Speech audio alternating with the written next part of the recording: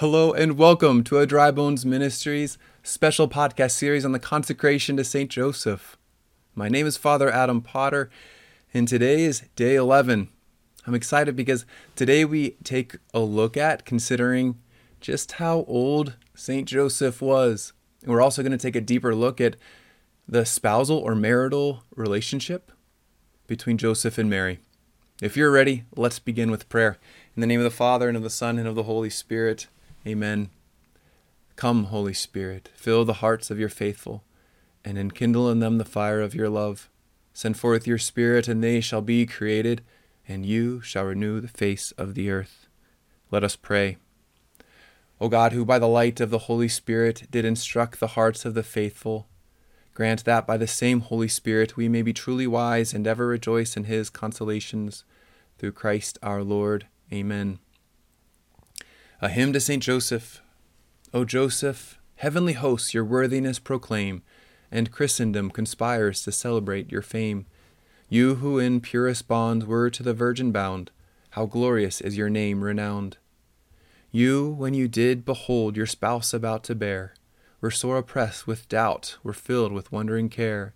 At length the angel's word your anxious heart relieved. She by the Spirit had conceived.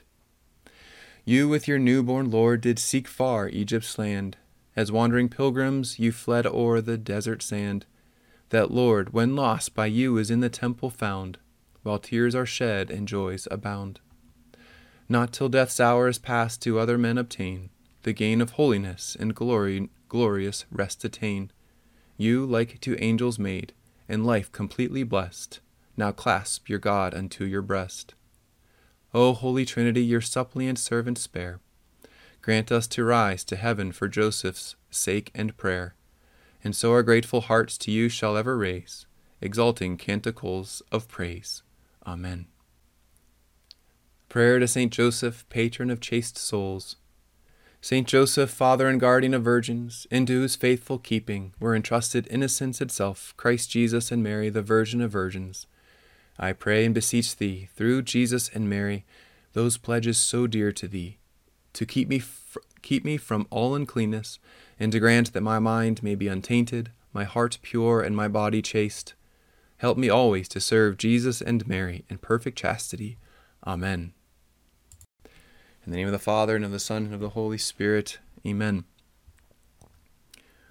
Awesome. Well, so glad to be with you. Today is day 11, which means that we are 1/3 of the way through on our journey. So congratulations. It's not nothing. It's a benchmark that I think is a good opportunity to pause and just to be grateful for the journey so far and to appreciate there's a needed dedication and investment in this. And so I just want to thank God for you and that dedication and choosing to do it day in, day out. Maybe you missed a day.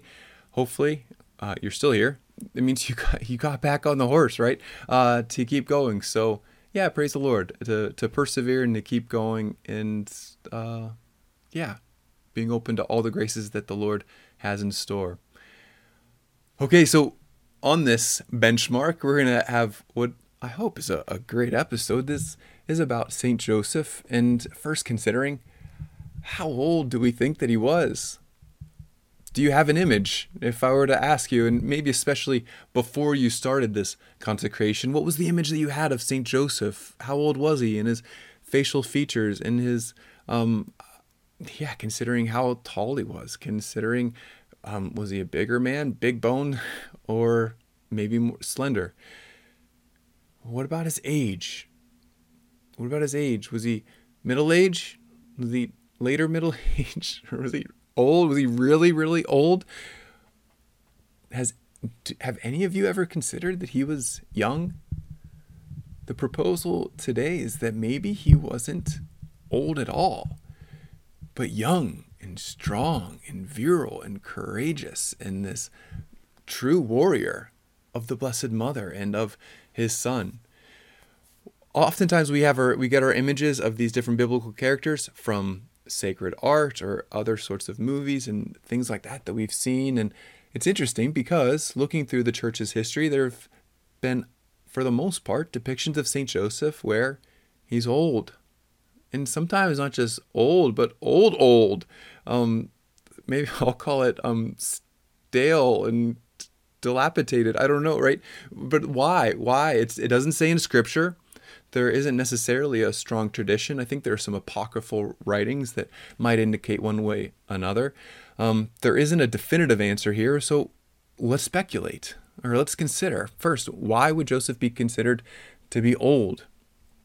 And one reason is that his old age would be a consideration of a way that Joseph was able to protect Mary's perpetual virginity. This belief that Mary was not just a virgin before giving birth, but not just during giving birth, but even after she gave birth, that her virginity, her integrity of her sexual purity was maintained throughout her entire life as she embodies the model disciple who gave all of herself to the Lord and allowed the Lord to bless her and fill her with his very life. And so the thinking is, and this, I think many men would consider this really unfair task. Like, Lord, you allow me to marry the most beautiful woman on the world, and I can't have these marital relations with her? Is that torture? Are you trying to kill me? And we can think of this like idea of a young married man as being really disappointed if it was Joseph. So maybe to safeguard that will make him really old. Or maybe we might be tempted to ask, is that Joseph's dad or granddad? Consider a new look at this, right? That to protect Mary's virginity and to protect Mary's virginity, that Joseph didn't need to be old such that he didn't have any emotions or passions or impulses, but that he actually was young in a way that he had full control of his passions. What do I mean? This is about seeing Joseph through the lens of chastity. Chastity, it's this ability to love with the fullness of who I am in the truth of the relationship that I'm in. Chastity, right? Oftentimes we think about it as a negative. We think about it as an inability to do this activity or this really fun thing, but that would be to get chastity and virtue wrong. For virtue is not about just saying no to these things or saying no to myself, but chastity is an ability to choose and pursue what is good and true and beautiful.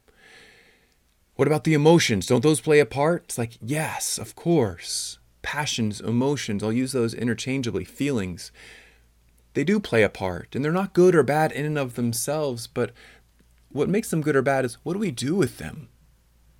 Right? And today in the world, we might say that, young people they're animals, and they can't say no. Boys will be boys, right? As the saying went. The world will also say that freedom then is the ability to do whatever you want, whenever you want, with whomever you want, and just make sure you don't tell me no, that I can't do anything. But there is this saying, right? That if you do whatever you want to do, that there will come a day whenever you find yourself doing what you never thought you would. Consider true freedom is actually the ability to seek what is good and to then choose it as well, right? That if I can't say no to myself, then I'm not actually free, but a slave to the world or to the flesh or to my passions and emotions. Christ came to set us free, not so that we can do whatever we want, but so that we can do what is good. So that our passions, our emotions, our feelings are there, but not in a way that control us, but through self-control, self-mastery, we might have control over them and allow them to be this expression of a gift of myself in true, authentic love. This is why I think it's beautiful in terms of chastity when we look at marriage. St. Paul tells his husbands, love your wives. Okay, how? Love your wives as Christ loved the church and gave himself up for her. How does Christ love his bride, the church? Well, it's seen on the cross as he gives all of himself, sparing nothing. It's not about what he can get, but it's about what he can give. And it's this that is the model for every single husband. Is Is it a high task? Yes, which is why to love this way, we don't rely on our own willpower or strength or fortitude, perseverance. We rely on the grace and mercy of God to give us that freedom to love. What does marital love look like? A love that isn't just a feeling, but it's a choice. It's about wanting what's best for the spouse. It's about wanting what's good for them. I want you to get to heaven. This is actually the task, the one I say to all my married couples, you have one job, and it's to get your spouse to heaven. You can have the greatest, most successful of marriages according to the world. You can have all of these different accomplishments, all of these different adventures, be respected by all these people. Maybe you're blessed with many children, right? Great. But if you don't get your spouse to heaven, if you show up before God empty-handed, you failed. You failed, right? It's this that is what your relationship is about. So the end of marriage is actually not just the other, but it's Jesus, right? Even to put that more clearly, the end of marriage is not sex. It's not. That's not what romantic love is about. That's a part of it. But the end is actually a true union that reflects the very life of the Trinity. That God made man in his image and likeness, male and female, he created them. That in the mystery of the male and female complementarity, we image God in his Trinitarian communion of love that's so free, so total, so faithful, so fruitful, that there's actually a third person between the Father and the Son and the Holy Spirit. This is what marital love is supposed to witness and image. Can we see now how Joseph, even in a youthful, virile, strong, courageous, heroic way, would have been free to love Mary in the truth of who she was in perfect chastity in a way that says, I want you to be fully alive, fully happy, and to have Jesus. I want Jesus for you more than I want my own pleasure, my own consolation, or my own gratification. Like, I want you to be so in love with Jesus. And Joseph was free to do that and to truly sacrifice, for it was a sacrifice, to offer up marital relations so that she could be as free as possible to love Jesus, truly present in their midst. This gets to the heart of the mystery of why Jesus will say that in heaven, men and women are neither married nor given in marriage. Now, sometimes that hits married couples different way, like, woohoo, I'm free. It's like, no, you don't get to be away from your spouse in heaven. No, and that shouldn't bring sadness either. Like, what? This person's going to love my whole life? I'm not going to be married to them in heaven?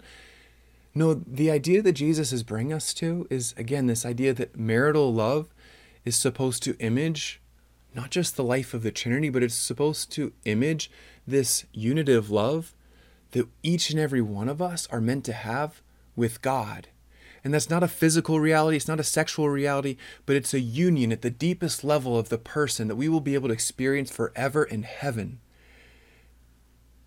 Joseph, Mary, and Jesus were able to experience in a very real way heaven all the way to heaven, for heaven was in their midst as God became man and dwelt among us. It's in this that we see that Joseph was able to freely love Mary in just the fullness of who she was, in a way that wasn't seeking to grasp or seize or control or possess, but just to give. I want what's best for you. I want you to love the Lord with your whole heart, mind, soul, and strength. Beautiful, huh? Joseph, spouse of the Mother of God, pray for us, right? I was thinking about this. This is just the final point of considering that Joseph, who was a just man, embodied the fullness of a righteousness of God, and even to see this as a fulfillment of a life of virtue, so that in his spousal love, he would have embodied and fulfilled everything that Scripture says about husbands loving their wives and that love. And so here are just a couple things that jumped out to me. I was thinking about Proverbs 31 that says, who can find a good wife? I think a lot of men, single men, can relate to. I just want to find a good wife. And when I do find her, it says, she's far more precious than jewels, more than money can buy. And then the heart of her husband trusts in her, and he will have no lack of gain. To think about this, especially from the perspective of men that can just be very consumed with success, worldly things, different objects, and being very caught up in all of it, right? And yet, in an encounter with true, authentic, beautiful love, men are able to come out of themselves and lack for nothing now that their heart has been captured. And instead of maybe a knee-jerk reaction to always protect my heart and never let anybody in, never be vulnerable, never have any risk of getting hurt, no, when I find truly a beautiful, worthy receptor, a man is able to give away his heart. I don't mean to reduce a woman to a receptor, no, but I just mean in who she is as a person, saying, I'm trustworthy. You can trust me with yourself. Sirach 26 says, happy is the husband of a good wife. The number of his days will be doubled. Simple enough, but profound. That the husband of a good wife, he's happy. There are just a lot of people who are anxious, sad, depressed in this world, but having a good wife brings happiness, fulfillment, that I know who I am, and especially in this idea of a vocation, that I've found what God is calling me to, who God is calling me to, how he's calling me to get to heaven. In this, I can give everything and find this fullness of who I'm meant to be. We can just see in all the beautiful ways how Joseph was able to experience this, a true happiness, and not even in a way that would be preoccupied with the sacrifices or the cost, but it's actually in these sacrifices, married couples, if you're listening, right, that it's actually in and through the sacrifices that we're able to experience a fullness of love that maybe we didn't even imagine or know was possible or within me. Beautiful, right? We would never wish sufferings or anything onto ourselves or another person, and yet when they do come, and seen in the light of faith, we can see them as great gifts and opportunities to love with a love that comes from the heart of God. Let's pray. In the name of the Father, and of the Son, and of the Holy Spirit. Amen. The Litany of St. Joseph. Lord, have mercy. Lord, have mercy. Christ, have mercy. Christ, have mercy. Lord, have mercy. Lord, have mercy. Christ, hear us. Christ, graciously hear us. God the Father of heaven, have mercy on us. God the Son, Redeemer of the world, have mercy on us. God the Holy Spirit, have mercy on us. Holy Trinity, one God, have mercy on us. Holy Mary, pray for us. Saint Joseph, pray for us. Noble offspring of David, pray for us. Light of patriarchs, pray for us. Spouse of the Mother of God, pray for us. Chaste guardian of the Virgin, pray for us. Foster father of the Son of God, pray for us. Zealous defender of Christ, pray for us. Head of the Holy Family, pray for us. Joseph most just, pray for us. Joseph most chaste, pray for us. Joseph most prudent, pray for us. Joseph most courageous, pray for us. Joseph most obedient, pray for us. Joseph most faithful, pray for us. Mirror of patience, pray for us. Lover of poverty, pray for us. Model of workmen, pray for us. Glory of domestic life, pray for us. Guardian of virgins, pray for us. Pillar of families, pray for us. Comfort of the afflicted, pray for us. Hope of the sick, pray for us. Patron of dying, pray for us. Terror of demons, pray for us. Protector of the Holy Church, pray for us. Lamb of God, you take away the sins of the world, spare us, O Lord. Lamb of God, you take away the sins of the world, graciously hear us, O Lord. Lamb of God, you take away the sins of the world, have mercy on us. He has made him Lord of his household and prince over all his possessions. Let us pray. O God, who in your loving providence chose Blessed Joseph to be the spouse of your most holy mother, grant us the favor of having him for our intercessor in heaven, whom on earth we venerate as our protector, you who live and reign forever and ever. Amen. The Lord be with you. Through the intercession of the most chaste heart of Joseph and the Immaculate Heart of Mary, may Almighty God bless you, the Father and the Son and the Holy Spirit. Amen. Well, friends, praise the Lord as we complete this first third and enter into the second third tomorrow. It's been a gift for me to be with you, and hopefully it's been a gift to you too. As always, I would just say if you've enjoyed this so far, please like, comment, subscribe to this podcast. If you're interested to learn more about Dry Bones Ministries or support us, check out our website, drybonespgh.org. And let's keep one another in prayer. God bless you, and Saint Joseph, pray for us.